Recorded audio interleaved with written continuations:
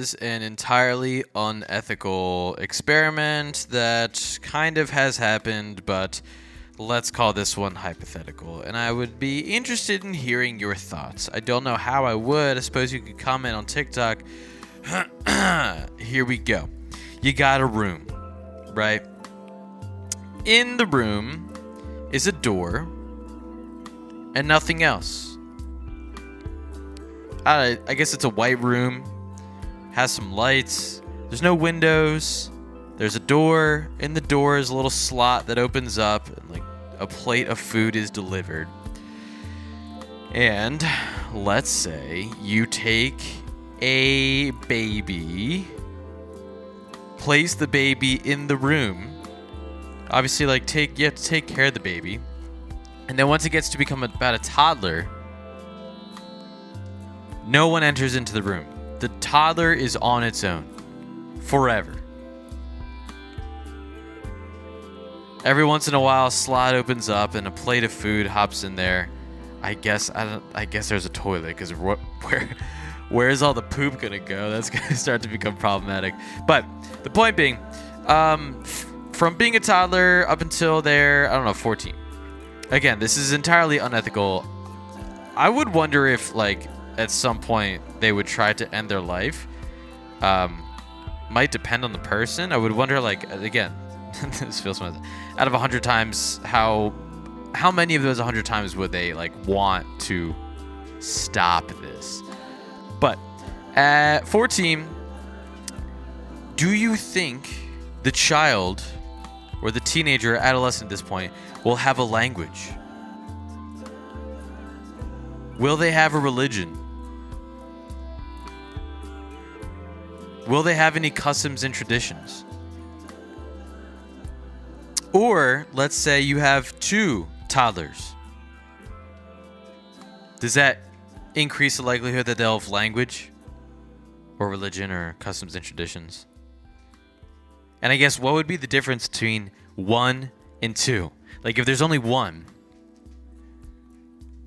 does the human develop language without any form of observational learning?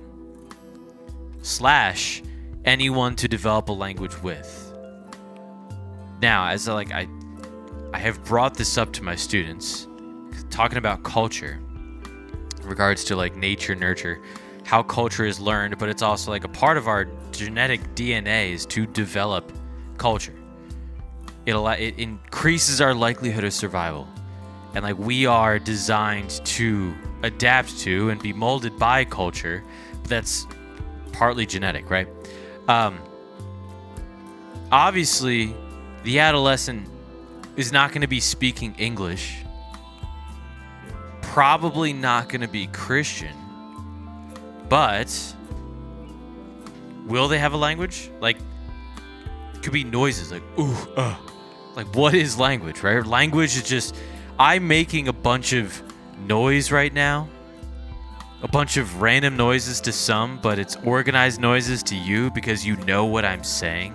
And really what's happening is we're communicating, and I have something in my brain and I'm trying to get it to your brain, so I'm using noise to do it. You hear it, you understand it, bam, we're sharing our consciousness. Does language develop when there is only one person? You gotta vote now. Just comment yay or nay on something of mine, and then I'll start to collect the data. I feel like religion, right? I think of that slot that opens up the door, or slot that on the door that opens up and food goes in. I wonder if they would start to develop some form of religion, worship that being. And even when food arrives, do they have some form of pattern, tradition, and custom? Obviously, if you did this 100 times, which let's just be clear, we should do it 0 times, right? I think we can all nod our heads on that one. But if you were to do it 100 times, do you think it's 100 out of 100 that there will be a religion or there will be language? And just more curiosity here. If, let's say, it was of all the times that like a religion was created, which it would be tough to even understand to like, I don't know, that you can't ask the I was about to say you can't ask the thing, the human, like would we start to notice similar patterns or themes? What's up with that? Oh no, I'm tired. I'm gonna go to bed, but that's something to think about.